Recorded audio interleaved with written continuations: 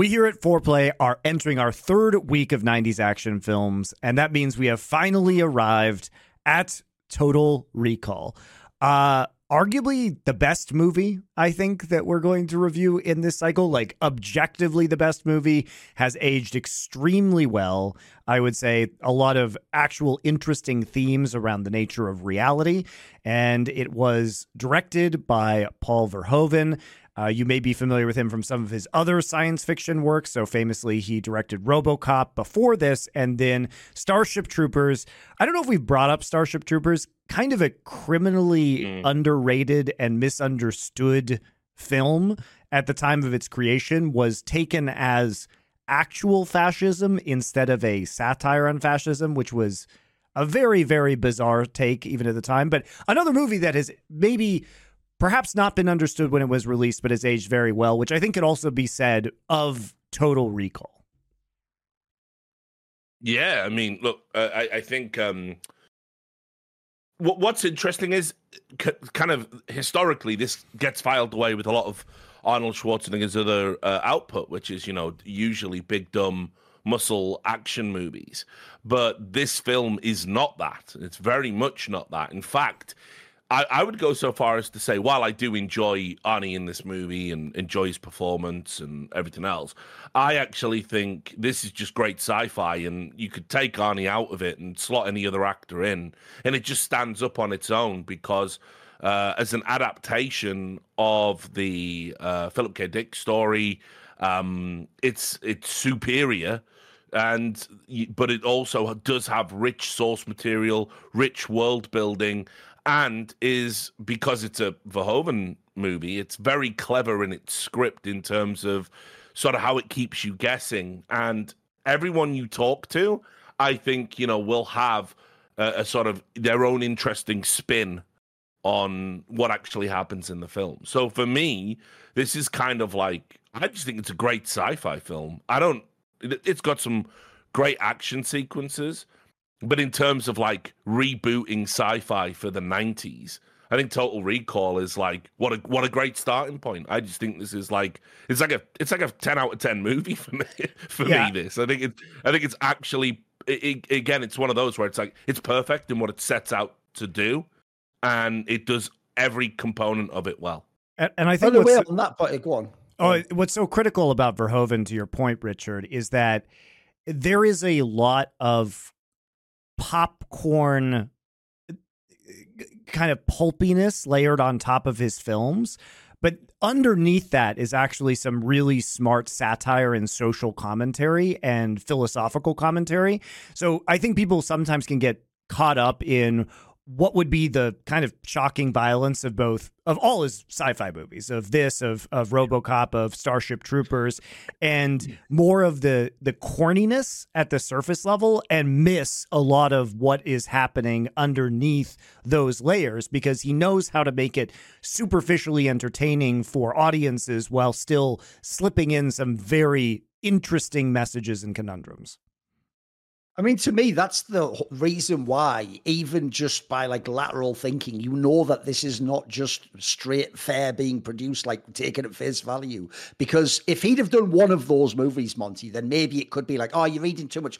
All three of those collectively are all clearly like subversive films that have like a second layer they're operating on. But as you say, the genius of them is, it's actually, if people don't know, great political rhetoric in that sense. Great political rhetoric is able to speak to both sides at the same time and make them both think they're getting something, while actually potentially either you have one side or potentially a totally completely different third agenda involved as to why you're doing it. So I think that's essentially the genius, to tie to what Richard's saying. It's true. I actually do think, by the way, this is probably a better film and a much highly more regarded film if it has a different actor than Arnold. Like, if you take any, like, you can even take an action star, but just give me one with a bit more acting chops, even if it's like Bruce Willis or something. Dude, this film would be thought sort of as like fucking Inception or something. Like, it's actually a mega mind bender, and it's got a really interesting plot. It's pretty well constructed. It actually like does some very actually brave things with the story of what it even dares to suggest and hint at, etc. But because it's Arnold, like, that is why it's an enormous movie and why it's well remembered, like, as a film, because it's like one of the classic Arnolds in his oeuvre of all those 90s films. But the problem is, I actually do think it makes people think. Like, funny thing is, this makes me remember when I watched it when I was a kid, and I did just watch it as a straight Arnold film. It's like essentially Arnold films are just vehicles for him to go from stunt to stunt to stunt with silly one-liners in between to make up for the lack of acting ability, and then the movie's over. So I used to just think it was sort of like a crazy sci-fi movie with Arnold, you know, essentially doing classic Arnold shit, like just saying stupid one-liners, killing people, getting the girl. But when you actually watch it, like that is just window dressing. Like that actually gets in the way to some degree of the story behind it. Like I actually thought, and by the way, I actually even think this shows what a good movie it is. I don't actually have a problem overall with the film. I agree with Richard. I think it's a mega film. Actually, it's probably one of the best action movies ever. Probably considered for best action movie ever. But I do think Arnold's acting actually is dog shit in this movie. But terrible. That's just because Arnold, he is not an actor. Like he really does just say the lines. Like the joke is, it's all. I've always thought the weirdest thing is, they clearly have done a Tommy Wiseau retcon of what The Room is with Arnold's career, because when they started, there's no way he knew it was like a joke and a meme that he's doing the one-liners. That really is just bad acting, but then we just sort of like accepted it because he's a very lovable action star and has a great like presence and charisma. But eventually it did become like, by the time of these movies, where they're intentionally stupid, cheesy one-liners, aren't they? But like, I've always thought the weirdest thing about that is it sort of shows that films aren't just about acting and not about character performances always. Like sometimes, like in this case, the story of a film can carry the film, or aspects about like essentially like the sets and the scenes and stuff like that. Like the actual central actor performance is probably the worst part about the film. The rest of the film is fantastic.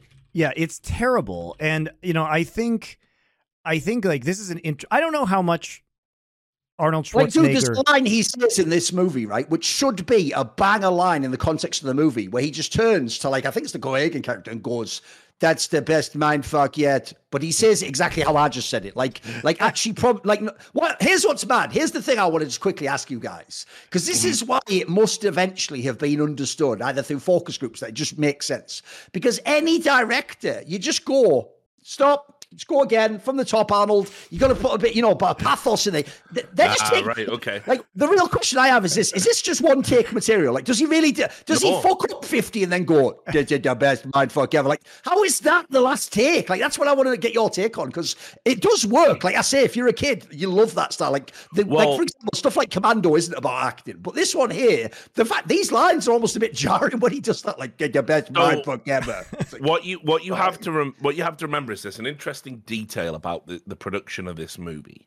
And so it was originally produced under the De Laurentiis group, obviously Dino De Laurentiis, the legendary film producer. Dino De Laurentiis did not want Arnie. Arnie wasn't in consideration. He didn't want Arnie anywhere near this film. The original actor that was considered, well, it was a toss-up between Richard Dreyfuss and Patrick Swayze. Right. Okay. Yeah. Right. So on those two suggestions, by the way. Yeah. So I mean, even within those choices, two insanely different films, right? So, but also on the list was Christopher Reeve and I think Jeff Bridges, but they were they were minor considerations. Is that I because think this film would have been mega with Jeff Bridges? Could be mega because of Tron. Is that why they were thinking about him with this movie?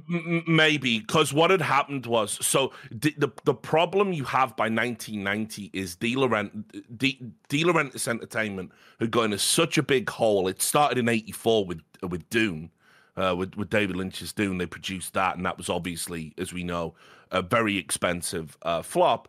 So what ended up happening was if I remember correctly, what they ended up doing was De Laurentiis ended up not being able to complete production. They'd put $6 million into pre-production, and then they just said, we can't complete this film. Now, Arnold Schwarzenegger had wanted to do this short story. He knew the script was out there in circulation, and he's coming off the back of, you know, Commando and Raw Deal, which he'd done with Carol Co. Pictures. And so he said, "Oh, De Laurentiis has fucked this. You know, they fumbled it. They need bailing out. Can we swoop in and get the rights to do the movie for a song?" And it was actually Arnie that drove it. And again, if memory serves me correctly, so apologies to the YouTubers if any of these details are slightly incorrect, I think it was Arnie that was actually pushing for Verhoeven, because I think De Laurentiis didn't even want Verhoeven originally to be the director. The original director that was slated was David fucking Cronenberg, right? So, but also yeah, right. Could have been. Yeah, I would so you have would to watch understand- the David Cronenberg, Jeff Bridges version of this movie. Right. So what had happened was Schwarzenegger had seen RoboCop in '87, and basically he said to Carol Coe, "Get this guy to direct." So I think what happens is you have this. First of all, I'm not saying like Paul Verhoeven has any sense of like obligation to Schwarzenegger, so he let some bad takes go there. But let's be absolutely clear: Verhoeven, he doesn't mind if. Like, he is not really a performance-driven director. You think about all of his movies and sort of how the performances are either scenery chewing or wooden. You know, they seem to fluctuate, even in RoboCop, right? I mean, I actually think Peter Weller's masterful as a robot, but you can maybe argue some of it, you know, it isn't so great. Like when he's a normal dude at the start, pre-RoboCop, it's kind of, there is a bit of cringe in there as well. And obviously Verhoeven, I mean, we know what fucking Starship Troopers was like. Don't tell me there's any solid acting to be found in there. But again, I think it's by design.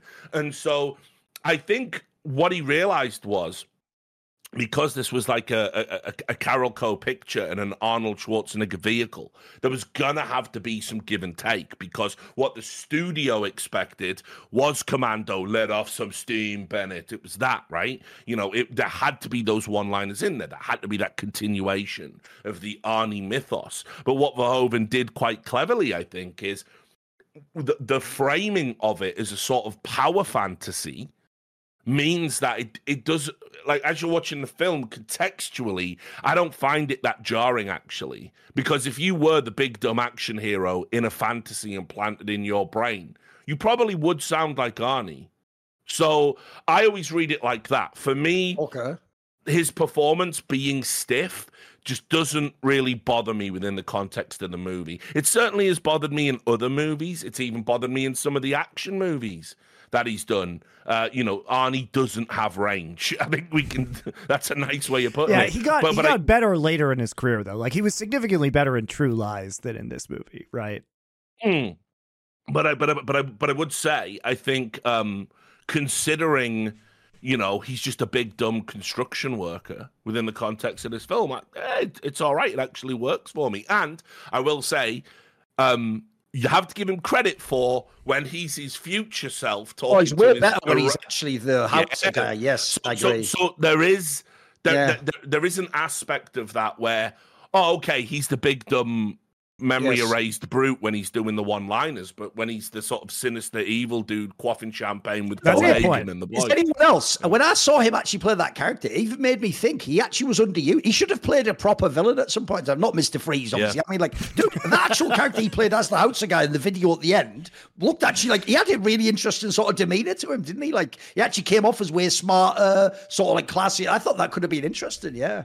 Yeah, and so just as my final point as well, I will add the script went through something like 40 rewrites to get to what we've got in the movie. By the way, one thing we should probably address is, because obviously we talked in the past, like, there's a short story. This is based off of Philip K. Dick. Essentially, the film is almost nothing like the short story. The short story is almost like it's a fun thought exercise. The film's almost nothing like that at all. Like 90% of what happens in the film isn't in the story. Sure. Yeah. It's really it's a short story that lays out the premise, right? And the premise is basically within the short story, because we can talk about it really quickly. There are none of there are twists, but not really. Is that, you know, there is this guy who wants to go to Mars, which is the same as the film. The beginning is very much the same. He wants to go to Mars. He has this very strange obsession with it. His wife is against him doing this, like going to Mars at all.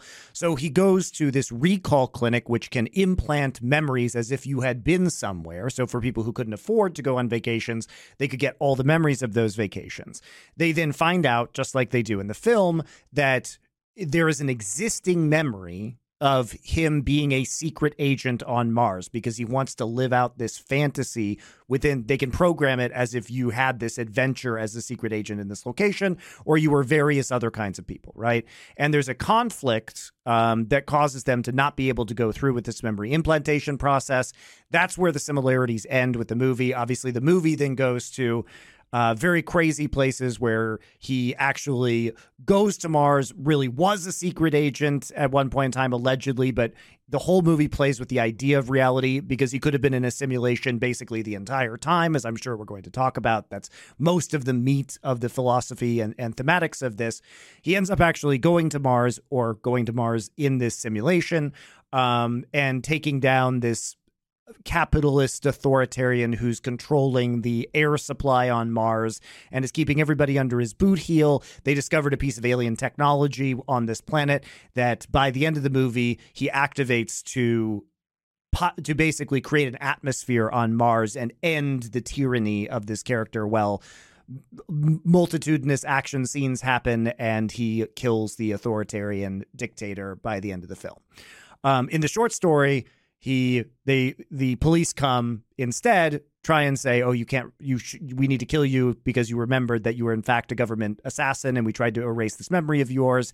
And he says, well, what if you just overwrite it with another memory of me needing to stay alive because an alien race would destroy Earth if I don't? And they say, okay. And then they go to reprogram it. Figured out that was also true, which is kind of a lame twist in that one. Not anywhere near as cool as the fact that in the film, the twist is that he was working for the dictator the whole time, and he needed to implant himself in the revolution. But the mutants in the revolution on Mars were psychics. They were telepathic, so they could see if he was lying. So they had to reprogram his memories to become a mole, and then that's when they're able to destroy the revolution and reprogram him. So it is complicated, but that's by the way, this is why this movie is a banger, though, because it actually doesn't matter which of the major two interpretations you take. Exactly, if you take the face value one, that like I used to actually think until like maybe about 10 years ago when I saw it again, and when I used to just think, oh, like they're just laying all that shit on about it could be a dream because they're still trying to fuck with him and psychologically trick him. But actually, like, even though I don't think that now, if you take that interpretation, then the ending of the movie is still straight fire. Like the actual premise is even a great Philip K. Dick style story, even though it's not what's actually in the story, which goes like this. What if the ultimate way to get inside of like a resistance was to just have one of the main guys legitimately delete his own memories and then go and become a different character who would be embraced by them? But think about how genius this is. The downside of doing that is because you wouldn't actually be yourself anymore. You might fuck up. Maybe actually you do get won over to the cause and you would go to that is like a very interesting dilemma even in itself. Philosophically, it's quite a cool story. Or the other one is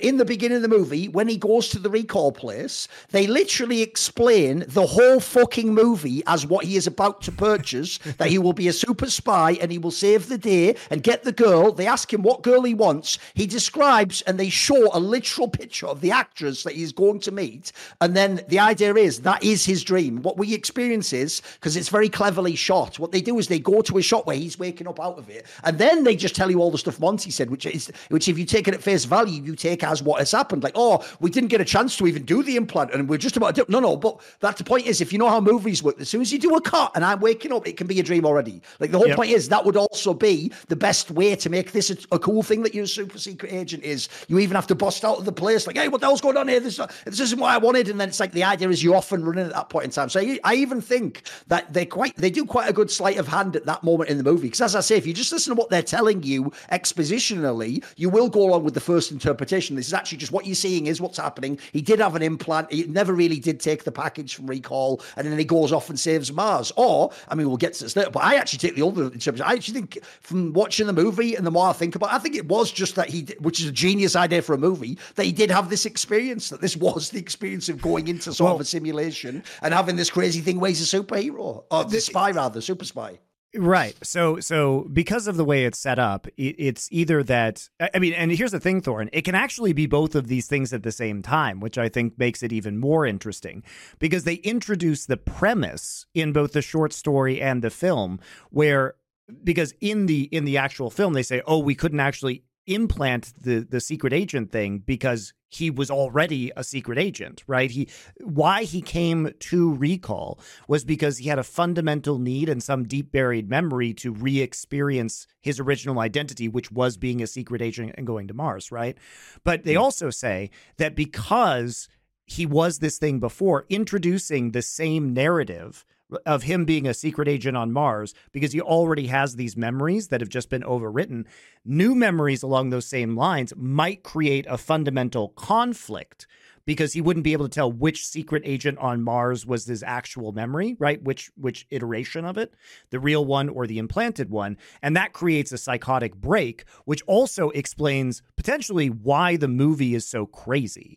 And especially at the end, because they literally say when the agent shows up, who is allegedly from Recall in the very best scene of this film, right? When he's waiting in the hotel room and the man comes in and says, I am an agent from Recall. I am here to snap you out of this, right? And you need to listen to me. Otherwise, all of these things are going to happen. The crazy alien stuff, and you're going to have a complete, you're just going to melt down within your own mind and everything is going to go haywire.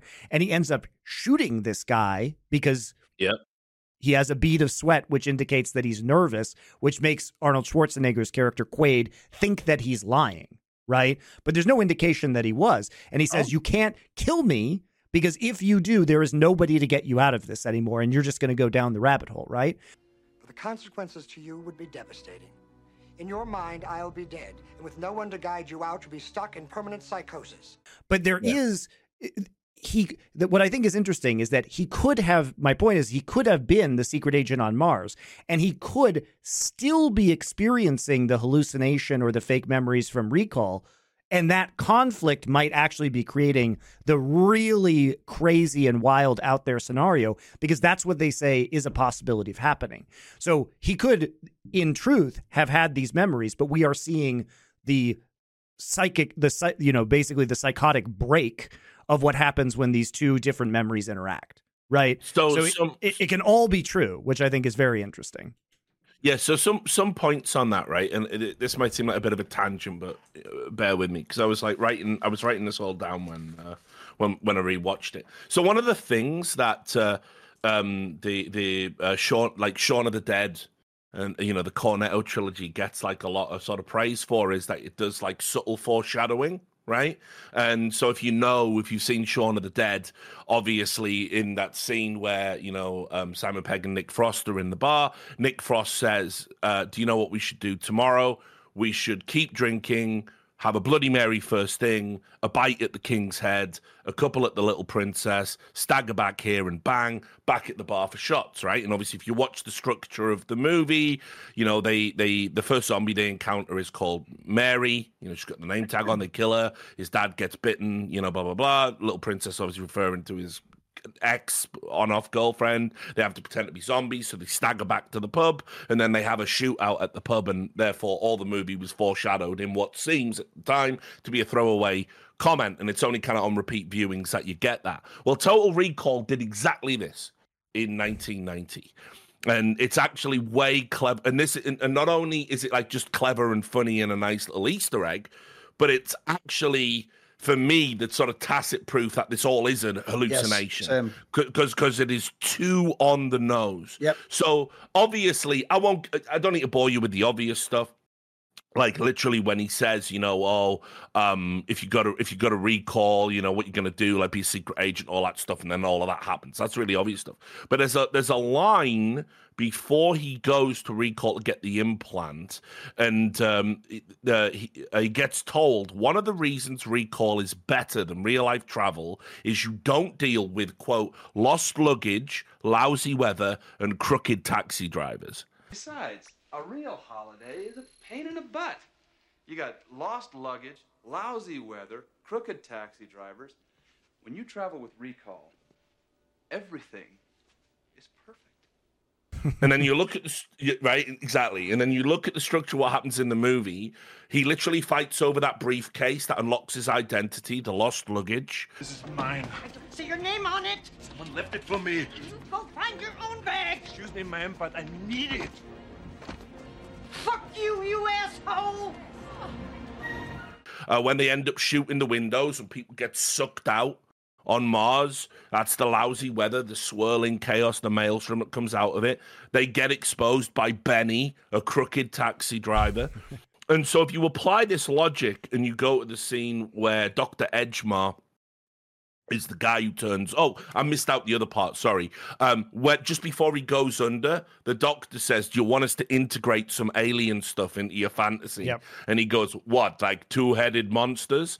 Now, keep in mind, contextually in the movie, one of the things it says on the news is nobody knows what Quato, the mutant leader of the Resistance, looks like. No one has seen him, and yet when he's exposed, he's a two-headed monster.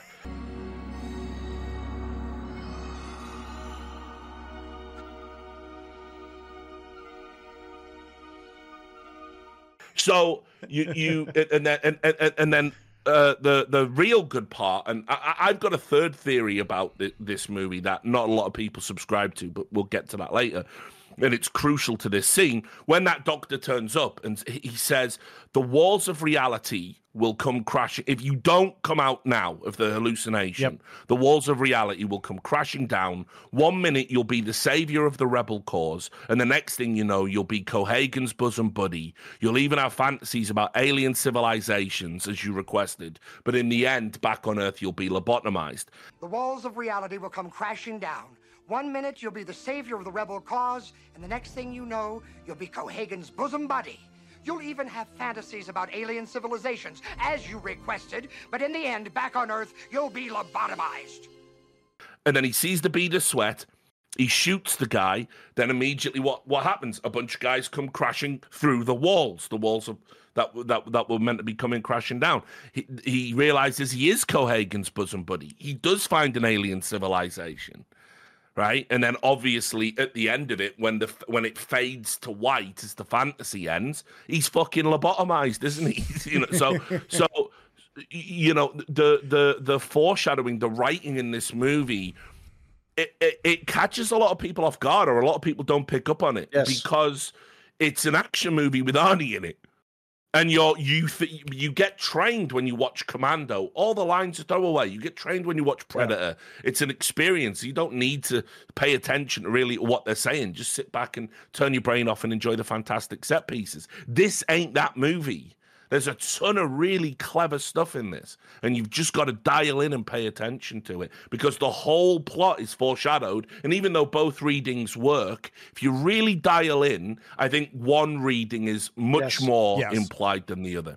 And by the way, this movie, the joke is, if it isn't all a dream for the recall thing, well, then they fucking go ham at pretending it is, because they say the word dream 1 billion fucking times in this movie. Like, constantly, characters are just saying to him, "Yo, life's a dream. Like, life must be a dream. It's almost a dream." Like, they just keep saying this call, like, every few minutes, a character says that. So I agree, Richard. Like, essentially, like I say, when I was a kid, I didn't get any of this. Like, I did just view it as like an action movie ride, basically. By the way, I will also say as well, this is another movie which, if you think about the way the movie plays out, has a lot of fucking similarities to like an old point and click adventure. You just go from scene to scene. There's only a couple of things, but whatever you say magically makes the next part of the story happen in like a way that's like a really weird linear thing. That's why, to me, the actual surface reading isn't even as good as a plot. Like, if that really is the plot, like, they were just lying the whole time and then you were the savior, and then, like, it's actually not that good a movie. Like, I actually think it's almost like this element that people didn't get about the movie. That's actually the real meat of it. Like, when I was watching it back now, thinking of this angle when I was going into it, it actually is just a way better sci-fi movie than you ever. That's the thing. People would call it an action movie. This is a sci-fi movie. It's actually, by the way, the plot of it's a mega sci-fi movie. Like I said, if you had a different actor, I think this would be considered like an Inception level movie of like, wow, what a great idea. And the concept was genius. But people miss it because they're just doing all the fucking, you know, like, see you at the party, Richter, which, by the way, it does still have some great one-liners. Not as many as usual, but it's got a few that are in there. Obviously, I consider this a divorce. Like, all the good ones. We didn't have those divorce memes, so shout out to Arnold for that one. Consider that a divorce. You know, I think I think people recognize this for what it is now, but I think that really the genius of Verhoeven was that he, as we opened up talking about, he really was misunderstood at the time. And what this is it's a meta commentary on this kind of dumb action media, right? He's giving you the wooden performances. And, you know, I'm really willing to buy into Richard's interpretation, especially when you see the better acting out of the pre-recorded Hauser segments, which I didn't really think about in terms of comparison, but he's absolutely on point when he says that it feels a lot more natural. Arnold feels a lot more natural in those moments. And to your point, Thorin, he does feel just like a dumb action star, like a fantasy that you would have. And on its surface, it is just one of those dumb action movies, right? Because it's supposed to be that thing. And I think that's what ends up being so strong about it and what has aged very well, because it's very clear to see, it's a clear bifurcation that makes you think about what's going on underneath. And it actually reinforces the message that it is a simulation. It's like Mulholland Drive, right? Where the acting becomes very obvious at times, like it's overacted at times because you realize later on that this was a fantasy, right? So it feels really out of place at the time.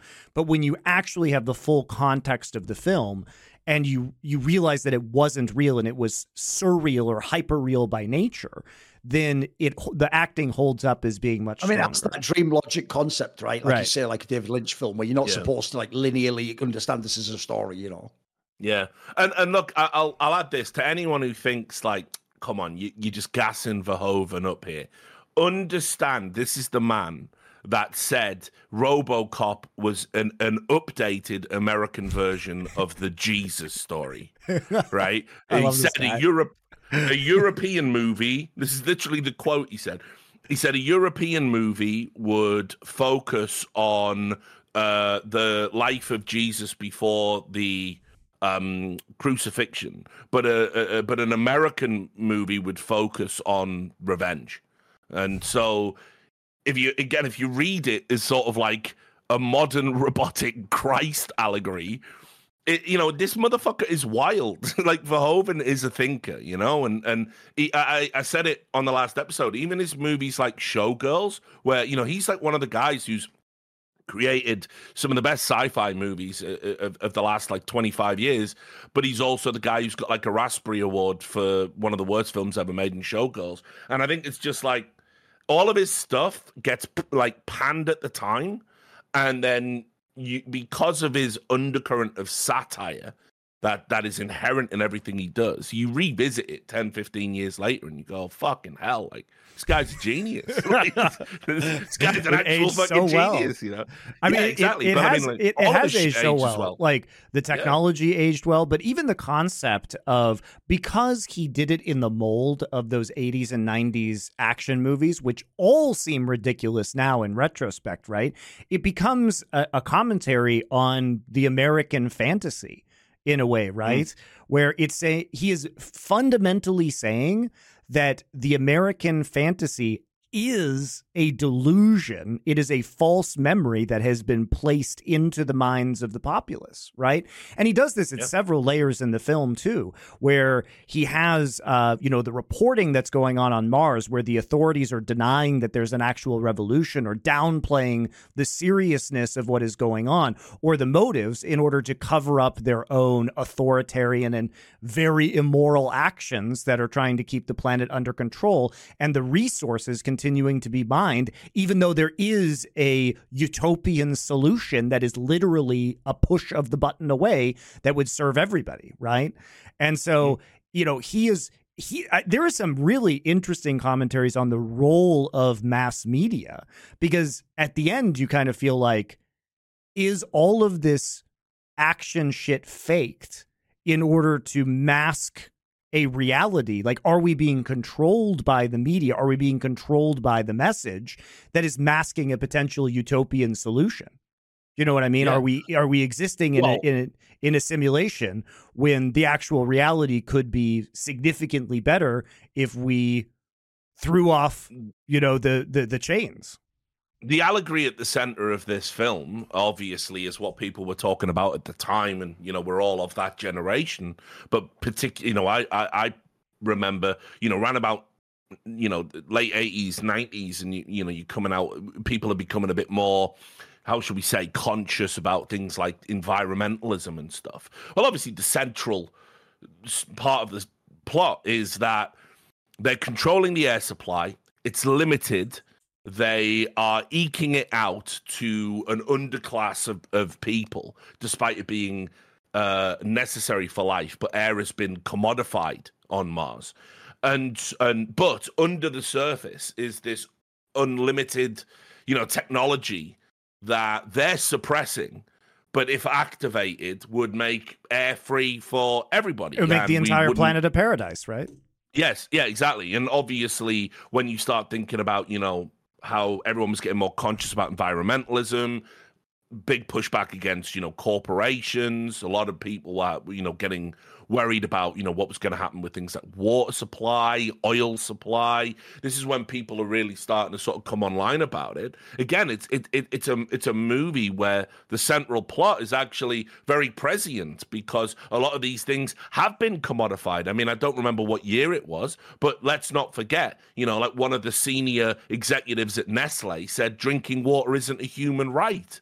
Let's not forget Coca-Cola have gone into countries like India and literally sucked water out of the fucking ground. And there will be blood level shit, exactly. Yeah, exactly. And tap Drank your fucking milkshake for me, yeah. and suddenly these settlements don't have drinking water. This is exactly where late-stage capitalism takes us. And the idea of air being commodified on a planet that obviously has limited air supplies because it takes energy to generate, is exactly what we're doing now. It's exactly where we're at in 2023.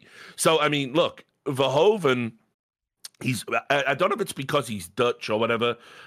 Maybe there's a more cynical European sensibility about rampant American corporatism, but it is at the heart of all of his Hollywood output. Even in Basic Instinct, which people forget he did. He in this, yes, the media are covering up all of these killings, all of these things. Late stage capitalism is getting people killed. RoboCop, everything from the news, the police force has been commodified. Like rampant crime being used to lower house prices. So big moguls can swoop in and rebuild New Detroit. Bit on the fucking nose, that one. Right? That aged very well in many ways. Starship Troopers, rampant military recruitment, false flag operations. I think Starship Troopers is less about the capitalistic or environmentalist angle, though, and much more about, imperialism, fascistic, nationalistic jingoism. But he still plays with the media in the same way in Starship Troopers in ways that have become incredibly durable memes to this day. They're like, I'm doing my part. And do you want to know more? Do you want to know more? I mean, it's amazing that that movie came out in 1997 and 25 years later, those GIFs are still all over the internet because they're so fucking well done, right? They're so appealing in a way.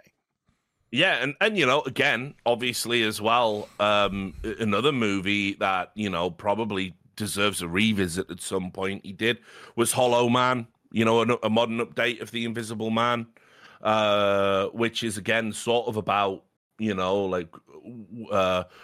unchecked power and a lack of accountability. Like, there's always, like, a really sort of smart sensibility at the heart of his films, and he does interweave it, as he does here, with the one thing Paul Verhoeven's definitely not squeamish about is sex. There's actually a very weird sexual edge to this. There's like some almost gratuitousness about sex, again, as a commodity. I mean, think about it. The Sharon Stone is the double agent working for Cohagen. There's that scene where he meets Melina when he first goes in the underground, and she aggressively grabs his penis and says, "What have you been feeding this thing?" And he just goes, "Blondes." Hello, Hauser. Still bulging, I see. What you been feeding this thing? Blondes. I think it's still hungry. Right. and Benny, the taxi driver, where he's groping the mutant girl. Like, I mean, as a kid, you were like, "Oh God, I hope my mother doesn't walk in." You see the mutant lady with the 3 boobs, and Benny's going, "I wish I had 3 hands," and she's going, "You're doing fine with 2." And Verhoeven's done this throughout his career, like this idea of like everything's for sale. Everything's like hypercharged. What is it people want? People want money. They want sex. They want drugs. They want good times. They want power. Yeah. The framework of his movies are so modern that you can. I think until sort of the sensibilities of the time change, they will always have a place. You can always go back and watch them. I mean, it gets even more subversive than that. Not only are there, all these whores of various shapes and sizes and mutations, but there's even this weird like cuckolding undercurrent going on, because you find out that the lead henchman, his wife is the Sharon Stone character. And there's even a line in there where his partner, they're talking about him, like them sleeping together because she's supposed to pretend to be his wife. And he sarcastically says, yeah, I'm sure she didn't enjoy it at all. Because obviously we're looking at this incredibly handsome and muscular Arnold Schwarzenegger compared to this rather sad, balding man who's her husband. I want that fucker dead. I don't blame you, man. I wouldn't want a guy like Quaid porking my old lady. You saying she likes it? No, I'm sure she hated every minute of it.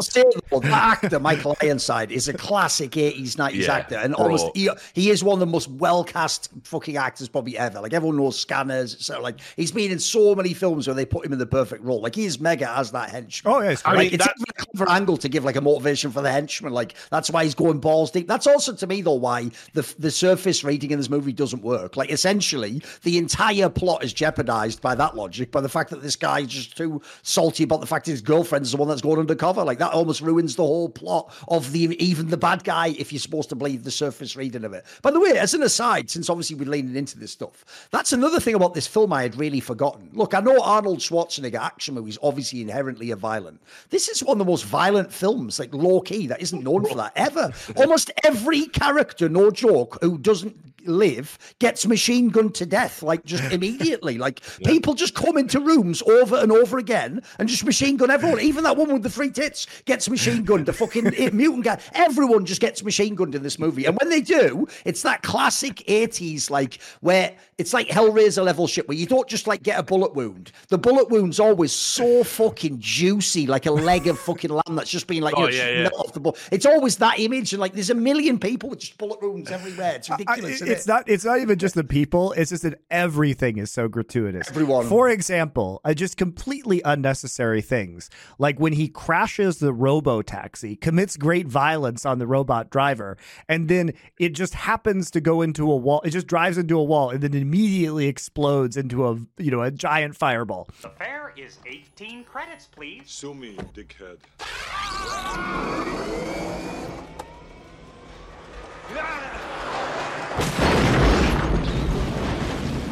Yeah, Also, even the taxi's a program to kill you if you don't pay the fare. I know. It explodes. He kills the turncoat fucking taxi driver by drilling into his like drilling tank machine and just killing him inside. Like, what even? It's such. What's mad about the movie is though, because you're in like Arnold action movie, you don't even sort of like engage with those things. You're just like, he killed him. Oh. In fact, the one with the taxi driver, by that, I've always thought that one. Even as a kid, I thought. But what is the moral message here? Like you stole the taxi, and then at the end, when you fucked the whole taxi up, you just go like, "Sue me, dickhead!" Like you're the dickhead. No, sorry, Quaid. You are the dickhead. Like you're just an antisocial asshole. But it doesn't matter because why does that part find for him to be the hero? Like because it's a stupid fantasy that's getting implanted into his head where he has unlimited power. Right? That's why if you believe that, I agree, Monty. If you believe that, it makes everything okay because then he can just be a cardboard self-insert. Everything can just be ridiculous. Yeah, it makes sense why that taxi would explode because that's the cool thing that would happen in your perfect memory of you being a bad. By the way, I love how this is a secret agent. He's literally doing nothing secretive whatsoever. No, of course not. It's just him being a super soldier, basically. But I also love just speaking of the gratuitousness when he hides the tracker that was in his brain and he gives it to the rats in the candy bar and then they show up and then of course they just have to murder all of the rats and then the rat blood explodes onto the screen and then on top of that they do this dissolve cut where the red blood becomes the red sand of Mars. It's just so ridiculous. It's just so ridiculous. Scene exactly highlights what I'm talking about because at the risk of sounding like Sean Bean's character in Ronin, Richard, that absolute scene just is a bit of strawberry jam in it. It's just some fucking jam just leaking down that screen. I've seen jam before. Listen, that's ridiculous. That is so egregious that that one though. I agree. Like the rat blood is so like thick and fucking, almost like. Well, it's the combination of that and then just the dissolve cut also, to the he red does pull sand. that thing with his nose, and like it like physically wouldn't even fit up your nose. It's so massive when it comes out like. Oh. And by the way, it reminds me of that scene in Terminator where he's fixing himself. Classic switch to like a GI Joe model. But this is why people need to know in these movies CGI isn't that. Your brain knows that isn't really Arnold, but it doesn't care. It's just not a problem. Yeah. You don't actually need it to be CGI on that scene, even though I know it's essentially just a big Barbie pulling a ball out of its nose. Somehow your brain allows you to get past that. Like I actually think this movie in general just shows, like I say, some movies don't have to have a great leading man. They just don't. Like you can almost have an empty chair to some degree, and it can work. I mean, I would say as well on the effects. I think again, I probably Zoomers wouldn't agree with this, but I think they've aged incredibly well. They look great. Yeah, the Quaid guy even looks dope as well. Well, that's Rob Bottin. That's the great Rob Bottin's work. So I mean, you obviously Rob Bottin you expect to age well, but I mean, he's like obviously done so many legendary effect stuff down the years, including obviously the he did the werewolf transformation in American Werewolf in London. Right, classic. So but it's the miniatures they use I love in this movie, because when you get the big zoom out of Mars and the little train, there's a bit in this movie where Arnie is on that train going to the main part of Mars, and he looks out the window at Mars, and they zoom out of the window into the model, but you can still sort of see Arnie on the train as they like come out. It's like a really good shot, like actually, and I think the X-ray stuff when he's got the gun, that I remember that. But back when it's good now. Yeah, back when the movie came out, that was the little clip they used to show to blow everyone's minds, because it was billed, and this is again how stupid it is when you think about what the movie really is. It was billed as a special effects extravaganza, pioneering special effects, which when you think about it within a 1990s context, that X-ray scene, Quato, the fucking mask with the fucking lady, 2 weeks when fucking Quaid is trying to get through customs, like. Fuck me, dude. It's like it's not just that, it's like the sets too, man. Like the sets all look amazing. The world feels very real in this film. Yeah. Even just that red scene you're talking about looks mega cinematic. Like when it's on his face, famously, like on that poster, it looks awesome. Actually, just give it a totally different ambience. I want to say, just so we don't have to edit this in post, I got it wrong. So Rick Baker did American Werewolf in London. Rob Bottin did The Howling. My bad. Okay. Which is also mega. Sorry. Two great special effects artists with the same fucking initials, both doing werewolf movies. It's early. I'm on my third cup of coffee. Don't chew me up in the YouTube comments. Ian, as everyone has seen American Werewolf in London, right? But loads of people haven't seen The Howling. It's worth it just for that one scene where the guy just gets up like, and tonight, like you just have to watch that movie. It is worth it. It's underrated for sure. It's a classic. Yeah, but so I mean, look, I think this movie is fucking aged like unbelievably well, just in terms of like look and feel. I still think it feels fresh. But I think that about all of Verhoeven's kind of sci-fi output, actually. I think RoboCop, Total Recall, and Starship Troopers, if you kind of imagine them as like a sort of dystopian trilogy, I think there's almost something about the artifice and the lack of performance and the steadfast refusal to not overly lean into CGI too much. There's something, because there's a lot of practical effects in Starship Troopers too, even though it does use CGI for some of the big battle scenes. I think but the close-up stuff in Starship Troopers, like the brain bug, are all practical effects, and they look great. All practical effects. Yeah, and it's what I mean. There's something about practical effects that, as Duncan says, where even though your brain knows, this is where he switches it to the dummy, because you have that uncanny valley effect, it can still be wince-inducing. It can still make you feel things, like, again, Starship Troopers, when the fucking brain bug pokes him in and sucks his fucking head out. You know you're looking at a dummy, but it's so fucking gross watching him get all his brain matter sucked out and his eyes roll up into his fucking head. You're like, "Ew."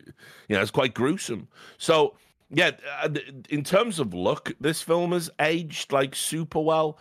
And I've got to say, I think while Arnie's performance it's flat. Maybe by design, maybe not. We can go back and forth on that one. I will say the supporting cast in this film all do a fantastic job. I love Michael Ironside. Again, much like Duncan, I think my first exposure to him was Scanners, which, if you were a kid, you could get a copy of this on VHS. Obviously, like, a guy's fucking head explodes, dude. Like, it's fucking, you know what I mean? A full frontal fucking head explosion.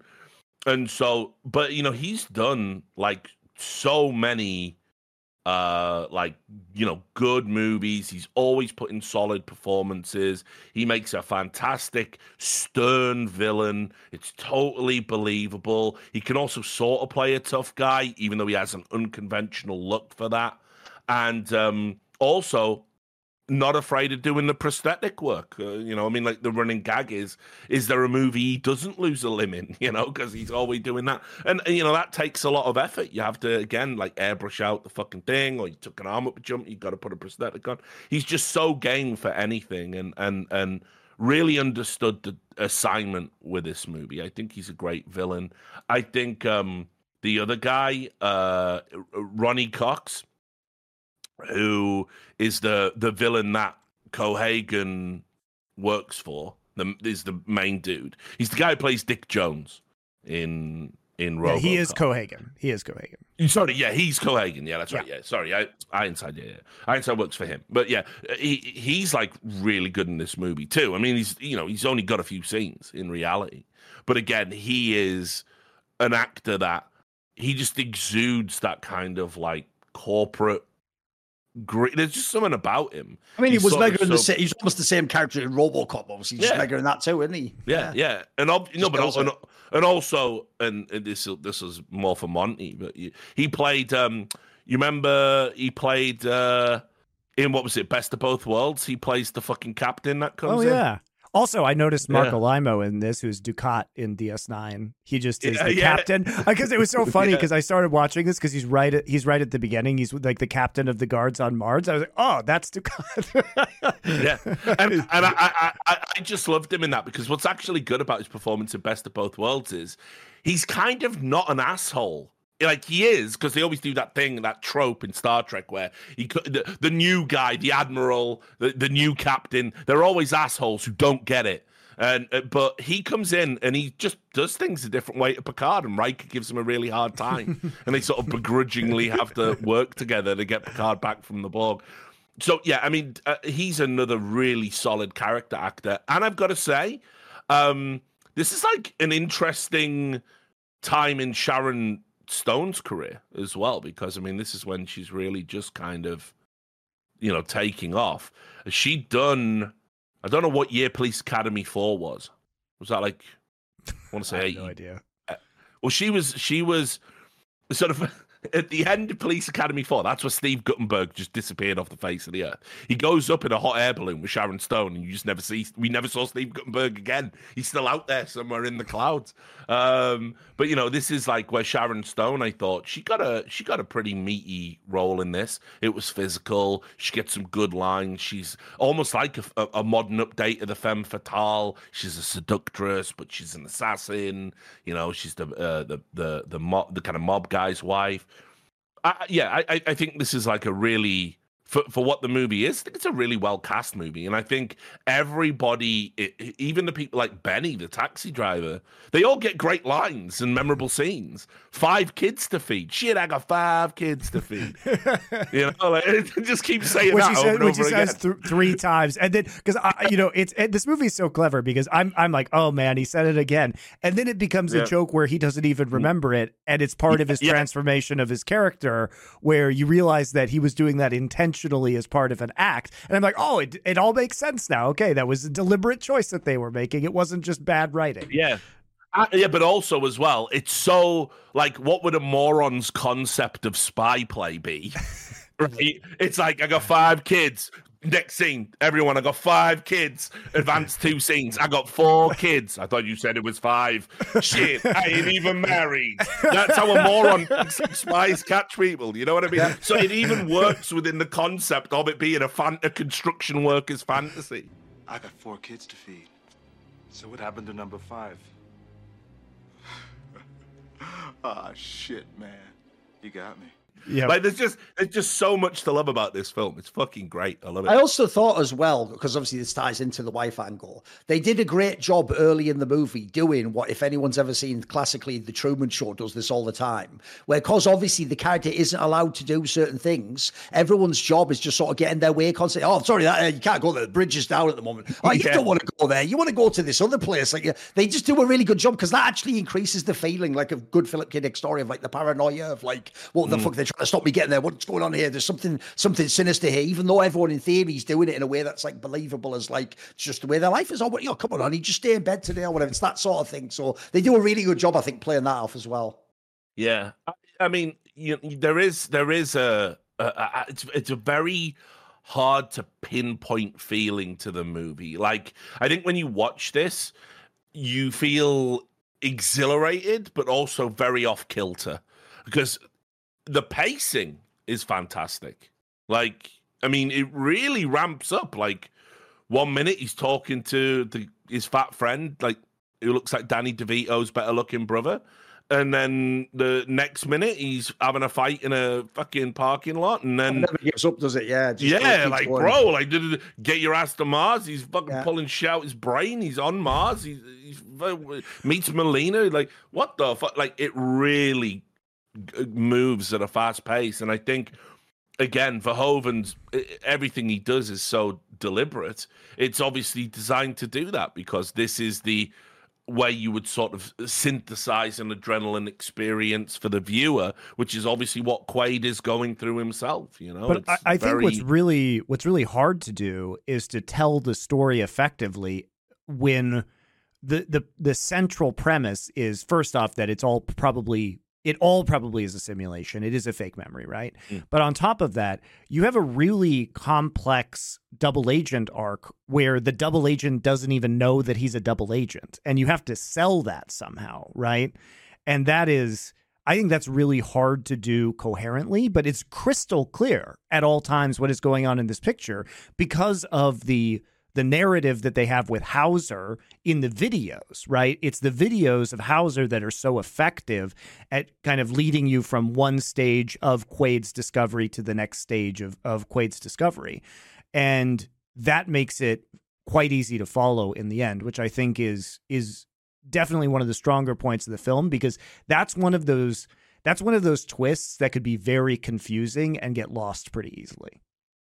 By the way, the other thing as well about this film is, this is why, to me, the director and what his other works do allow me to A/B test that this is intentional, what he's doing with the film. Because if you think about it, the actual plot, if you take the movie at face value, is incredibly stupid. Like, so wait a minute, this guy, because you don't want him to reveal this info, right? That's the initial premise. You've wiped his mind, and but that isn't though. Later, if you believe the surface value plot, they intentionally did that so that he could eventually get closer to the mutant guy, right? But in doing so, they have to create a bunch of totally implausible scenarios. Like, after the fact, use a video of him saying, like, oh, by the way, go and check out this place. And we're like, they have to insert things to push him forwards. But in doing so, you also then risk the entire operation being fucked. Like, that's actually not very good if that's a traditional movie. That'd be a terrible movie. The plot holes are garbage, and it's just not a very good motivation. If instead, though, it is that this is all like dream logic and you're just taking details and connecting them together, then it actually has, like, it works as a film in that sense, because as Richard says, it's essentially just to keep you going at this breakneck pace through the plot. You have to just keep going from this scene to this scene to this scene. By the way, as an aside, the other thing about the violence and the fact that I keep when I was watching the movie, I kept realizing, dude, you really are just desensitized to it in this film, because some of the shit they actually show you in this film is wild for just throwaway scenes. Like the scene where Quaid dies, and as he's saying his last words, they just bullet him in the head, and you see like a bullet will go. That's actually, by the way, that's straight fire. It's hilarious. I can't lie. It took me out of the movie for a second. But think about that. When have you ever seen a movie like that where the guy's like, tell them my wife, and then someone's shooting point blank at him? Like, that's fucking wild, mate. Like, but it's a really out there movie visually, all the stuff it tries to show you. But the hyper violence is the point, because it is so violent that's what makes you know that it's a fake piece of media. The point is, that would be the dream. If you were experiencing this weird simulation, you would want it to be like an explosion here, and then you shoot a guy in the head, and they die, and you've got to keep going. Yeah, of course. It's also just satire, because basically the point of this memory is that you are paying for this experience. You're paying for the memory, which is, by the way, exactly what paying for one of these action movies is. Yeah. Right? Yeah. If you were to go to a normal, it's a great meta commentary on the nature of media. If you were to go to a normal 90s action movie, you were to go to watch Predator, you are paying money to watch the hyper violence of that movie and pretend that you are Arnold Schwarzenegger, right? That's exactly what's happening. And so I think in a way, what he's saying is that this by hyper making it so heightened in terms of the sex and the violence and the ridiculousness, right? It's very clear that you're paying for a larger than life experience, which again leads us back to, of course, this is actually just an implanted memory, because there's nothing realistic about this whatsoever. And, you know, he is ignoring his humdrum, dreary life as a construction worker in order to pay for this instead.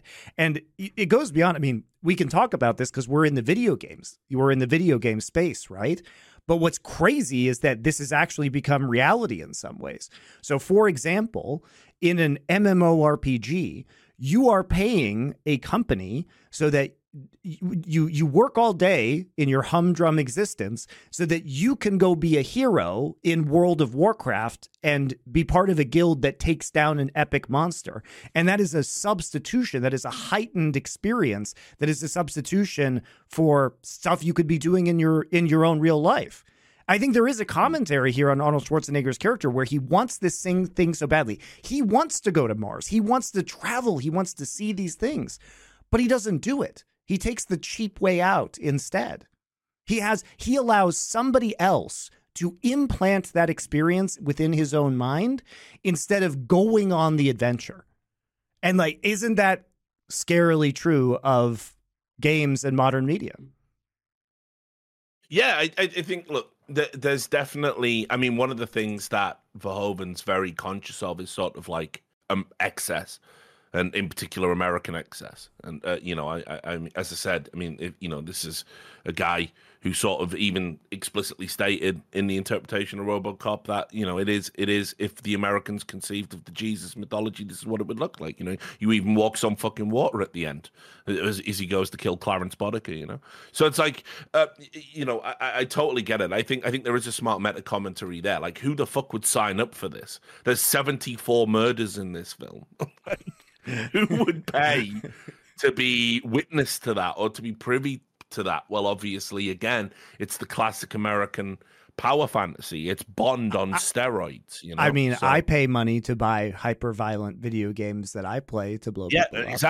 Exactly. But also, I think within that, you have to understand, you know, a recall as a service as you know, as it should be, ignoring the risks of the schizoid embolism and all of that stuff. Recall is sort of a natural progression and ultimately is harmless. Because if you look at it, they're so blasé about it. You know, when they're doing it, you want some alien shit in there? Yeah. What kind of chick do you want to get with? You know, they do all that. And it's like, yeah, I mean, I think also there is an implication there that for all of its excess and kind of ridiculousness, it is just a fantasy. And at the end of the day, fantasies are okay. Yeah, but I just think this movie's so prescient in so many ways. Like I said, it presaged realistic, epic video games. When in 1990, video games couldn't exist on the immersiveness or the scale. You know, you can play the new Wolfenstein game and just go murder Nazis in brutal, brutal ways. You know what I mean? You can be. Yes. You can literally be a 90s action hero in the new Wolfenstein games. It is eerily similar.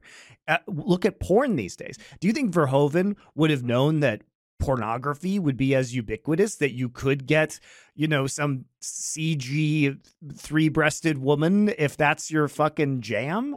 What's crazy about this? By the way, Monty, you do know the face in Wolfenstein basically could be Arnold from this movie. Yeah, exactly. Yeah, BJ Blazkowicz. That's why I made the. That's why I made the. It's identical. Yeah. I actually like the new Wolfenstein games, and I think they do they're much more like this film. They're much more interesting than they appear on their surface.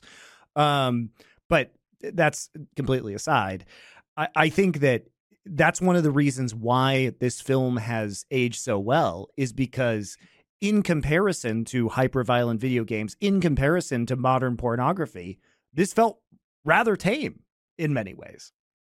Yeah, I mean, look, I think it's kind of weird as well because the reviews and stuff it got at the time, it was really called out for being like heavily gratuitous. I think it has to be, though, because that's the commentary it's making. Yeah, it's a commentary on society and of filmmaking. Yeah, I don't think people got it. I think if you go and look at, like, say, the critical response it got, and I pulled out some of the reviews. I mean, here's one from the Washington Post that just shows how like far away they were from understanding what the movie was going for. It says here, this is a gratuitous explosion of vainglory and guts. The movie is all firecrackers and giblets and broken glass. The overall effect is like wading through hospital waste. Verhoeven, who also directed the maliciously stylistic RoboCop, disappoints with this appalling onslaught of blood and boredom. To a large degree, he's abandoned cynicism and ingenuity for macho burlesque and thick-headed misogyny. This is down there with Cobra, right? Now, have you seen fucking Cobra? That film is dog shit compared to this. Like, it's, ridiculous. And then it ends with, aside from a few terrific effects, Total Recall is not good science fiction. Despite the big budget, it is a wasteland of latex prosthetics, dreary sets, and broken glass. Again, it seems to have a problem with broken glass for some reason. Its main selling point, the storyline, betrays the audience with a sheepish ending, and its star gives an unusually oafish performance, a cross between Frankenstein's monster, a hockey puck with swollen glands, and Colonel Klink. Like Stallone, Schwarzenegger is a talking cartoon whose objective is to make violence fun. And I mean, that's the point, review. Though. Yeah, that's what I mean. It's like, yeah, it's a power fantasy he paid for, like within the context of the film. I cannot understand how you could possibly watch this movie and not be aware that there is a strong possibility, if not overt indication, that this is all the fantasy he bought from Recall. I don't understand how you can. I don't understand how you could make that mistake as a professional film critic. That is wild. Oh, I mean, dude, they're certainly not alone. I pulled a few others out. I mean, put it this way: all you need to know again is our boy Roger Ebert has fucking struck again. He actually said the best thing about the movie was Schwarzenegger's performance. He said he because he was playing a confused, vulnerable, and sympathetic character, it was vital to the movie working. Whereas, of course, I think. Dude, this guy hated on almost every good movie we've done so far. Yeah, was there even one that he liked? I mean, it's a shit review of all of them. Yeah, but that's the funny fucking part. It's like he actually does. He likes the movie, but he likes it sort of predicated on Schwarzenegger's performance, and not any of the other stuff. So I mean, it's really weird. This always happens, I think, because when you do subversive genres like sci-fi and horror, they reflect societal angst at the time better than any other genre. Obviously, sci-fi is typically dystopian, not utopian, right? And it's a fear about where we're gonna be, and like I can't remember who said it, but there's that fucking famous quote that good sci-fi isn't really about the future; it's about the present. Right. And then obviously with horror movies, my wheelhouse and what I wrote my kind of like end of year extended essay about is it's always a reflection of contemporary society's fears. whatever that might be and wherever it takes us. And as a result, I think critics have a tendency to get squeamish and they push back, and they're pushing back at the commentary of the movie, the thing that the movie is trying to bring into sharp focus. They almost do it reflexively. They're not really thinking about, this movie is kind of an exploration within a safe arena of these things that we need to be cognizant about, the body horror of Cronenberg and the rise of, AIDS and HIV. There's all these like little smart movies that allow us to explore these potential concepts, and this one is exploring, again, for a big dumb action movie, for Cobra, it's exploring lots of things. It is exploring, the permissiveness of a power fantasy. It's exploring late stage capitalism, as we've talked about. It's exploring, the way that we consume and interface with media. And so it's a very clever movie, and it's a movie that has gone on to really sort of have addressed a bunch of issues that we sort of haven't really paid attention to, and maybe have kind of got out of control and run away from us a little bit, because we're just dismissing this film out of hand and all of the attempts from art to explore those topics. So it's like, I don't know, I don't understand why critics continually do this.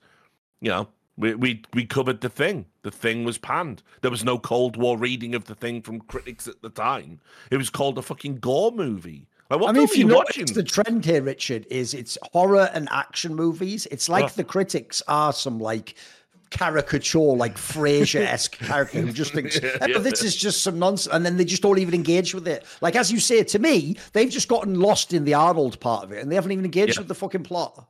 Yeah, like the ending is bad. The salty of the ending makes the whole movie for me. If they actually really at the end just told you it's literally just this, and this is the only that would ruin the whole discussion we just had here. I also think potentially part of this is that we'd seen Blade Runner, but the Philip K. Dick, if you were not familiar with reading his works, a lot of the other famous films that are based on his stories came out after this one, but all of them have, the way Philip K. Dick writes is all about this kind of mind fuckery. And if you're not expecting it, or you're not waiting for it because it's a Philip K. Dick story, perhaps that's somewhat forgivable, because obviously later on they made a film out of Minority Report, and they made a film out of Scanner Darkly, both of which are great. I mean, we could spend an entire month just doing Philip K. Dick, movies on this show. And perhaps because there hadn't been that many interpretations of his work, if you weren't familiar with the kind of fundamental texts, that you may be more likely to misinterpret that as something that it's not. Yeah, also, to me, Philip K. Dick stories in general are just like, essentially, it's like the best episodes of The Twilight Zone. It's conceptually where the brilliance is, not always the execution. Like, actually, I have one for you, since everyone knows the famous ones. There's one that's like, fucking no one's seen this one. It's from 2001. It's a movie called Imposter. It has Gary Sinise in and a bunch of like famous people, Vincent D'Onofrio. It's another one where I won't tell you any of the premise, but it's just another brilliant, like, mind fuck type movie where the premise is just great. It's basically like about... I won't tell you any premise, actually, or it'll spoil the concept. But it's one that, if you haven't seen it, look this one up. Like, basically, I've always said this. I said this on the last one about... I can't remember if I said it on the one about Face It or Mission Impossible. I can forgive a lot about a film if it actually has like real ambition, though. If it really goes for something and tries to do something amazing and tell some great like thing that's more so than just the typical plot, I can forgive like if you scoff a little bit or you don't stick the landing perfectly. Because to me, that's also another thing about film is like you can make something very safe and do all the shots the right way. That can be great too. But that a lot of people are doing that. There's not that many people really trying like you said about the stuff with the models. If you actually think about it, these guys almost had to have like a crazy artistic arrogance to even think without the tech you could show these things on camera. Like, how could you get a shot of a giant alien civilization under Mars that's got like that to even attempt that is almost like insane. But if you can pull it off at all, what it does in your mind when you let yourself go in while watching a movie and you have the suspension of disbelief is incredible. Like, I think this is a great example of it because, like I say, the joke is I almost wouldn't want them to make the graphics better. I actually think it would take away from the feel of the movie. think about how good the sets are in this film. Like I was blown away when you read that review, Richard, that said the sets were boring. Like, think about it. They had an entire brutalist architecture sequence on Earth, right? With all the concrete kind of showing the dystopia. Think about how many different sets they had to have. His apartment, the lobby of his apartment, the subway train that he's in, with the X-ray sequence. Then they get to Mars. They have to design that entire Mars set, which has to have those drilling machines going through the red walls. Then they have to have that fucking badass, like, Whore Town set that looks amazing and, definitely livens up the atmosphere. They have to have the interiors of those whore sets, including like the bed chamber level, the bar level. They have to have, what's his name? The boss's office, Cohagen's office. And that has a certain like cast to it, right? They have to have these huge walls of glass on the dome where they do all these chase sequences. There are so many sets in this movie. The alien or the alien machine at the end, and I think the world of this is just so incredibly compelling. And it must have been an insanely massive undertaking to do so many different sci-fi sets in this short period of time, because they bounce from one to the next, and that's what keeps it visually very, very appealing, I think. The hotel, like there's so much in this film. Oh, the world building is really subtle and clever. For sure. And, everything from, the Johnny Cabs to, like great. just little touches. Like when he was wearing, when he was pretending to be the woman at customs, as we mentioned, there was no reason to have that thing be so cool that comes off of his head. It could have been just like in Mission Impossible, which we did last week, just to reveal. But it was fucking awesome for no reason. The idea as well. And by the way, not only is it awesome, it is in no way set up. It is a surprise. The first time you see that, you're like, well, who's this fat lady? And obviously 2 weeks, and then the ear comes out and everything. It's just fucking great. It's just fucking... The world building is so sort of believable in the sense that, a lot of the tech we've got. That idea of a fucking X-ray scanner at like a fucking airport or a train station his apartment with the video wall. I agree. Think how insane that is, though, what Richard's saying. In 1990, there was the idea you'd have to go through a visual X-ray scanner to enter a zone. Stop terrorists, specifically. Basically, the analogy there is, it's like the reason, if people don't understand, a lot of people really don't get this, the reason people don't understand why it's a famous conspiracy theory that Stanley Kubrick filmed the moon landings is because when you watch the movie 2001 Space Odyssey, that is before the fucking moon landing. But he's doing those shots that look better than the moon landing footage of like things in space spinning. Like essentially, the point I'm making here is he actually invented that idea in your brain. You just think when you see it now, but I've seen that a million times. Is what it's like. So it's the same thing. I agree, Rich. It's actually insane that you'd even put that in a film. Like it's mad prescient, isn't it? Yeah, exactly. And as I said, remember, it's specifically to stop the terrorist resistance. Destroying stuff on Mars, and then you get to a post 9/11 world, and we're all just sort of doing it as a matter of course. It's like it's unreal. Like it's unreal. Well, this is what I mean. Like great sci-fi does have a fucking tendency to just age incredibly well, and shit that seemed outlandish decades ago is now like just everyday, commonplace because of the sort of shared creativity of the human mind. It's wild. And think about things like the video wall where he's watching it on the flat screen monitor at his apartment watching the news, and then they switch it to the nature scene, and the holograms still look great. Like even this is 1990. Those hologram shots look fucking awesome now. I can even forgive this. Normally I despise, like, here's the other reason why I hate that whole snarky Joss Whedon Marvel style of like shitty one-liners. Because first of all, they did it way better back in the day in comics anyway. And then secondly, it is just a shit version of Arnold movies where he just does the funny one-liner. And in this movie, it has one of his best one-liners ever, which is that stupid one where he pretends he's using the hologram again. Like, you think this is the real Quaid? It is. Like, even though it's pure cheese, that's funny as fuck. That's actually a really well done, like, executed it. You think this is the real Quaid? I love it. I know. And also, You think this is the real Quaid? It is. that's the other thing I love about this. even though I do actually subscribe to Richard's thing that like Paul Verhoeven sort of knows what he's doing here, it doesn't matter if Arnold's being Arnold. I don't think Arnold knows that he's doing that at all. I think Arnold really thinks like, nailed it again.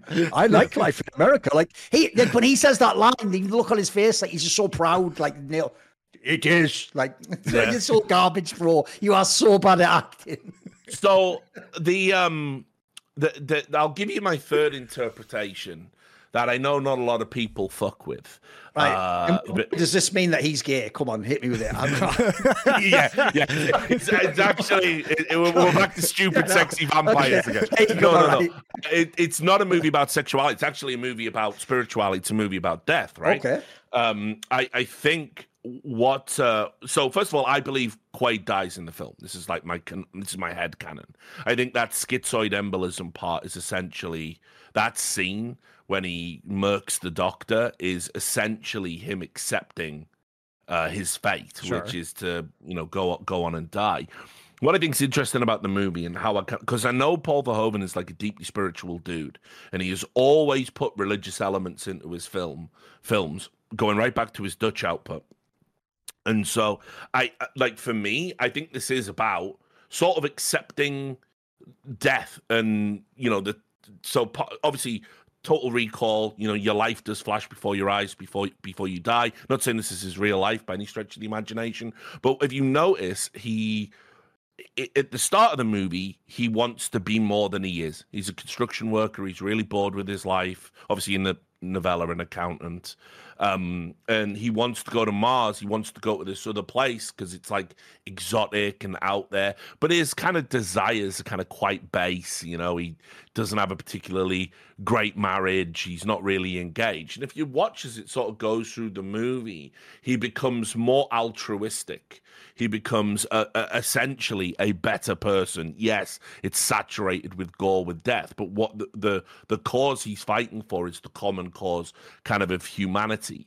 And sort of at the end, when he is ultimately embraced by the object, of his desire, Melina, who says, "Kiss me before we wake up," and it fades up to white as a deliberate panning up shot. That's kind of him like ascending, if you like. So sure. I think there's definitely another religious or spiritual allegory percolating under the surface. And I think it's one that sort of only works if you think about death and atonement as a Christian concept. So it's there. I definitely think Quaid dies. You can ignore all the other bullshit if you want, but I think this movie is sort of, again, there's like a little through line about what are you willing to sacrifice to be a better person? What are you willing to do for humanity? And are you willing to sort of sacrifice it all? Which indeed he does. So yeah, it's like, I know not a lot of people fuck with that, but I think it's there if you want to read it like that. All right, final thoughts, Thorin?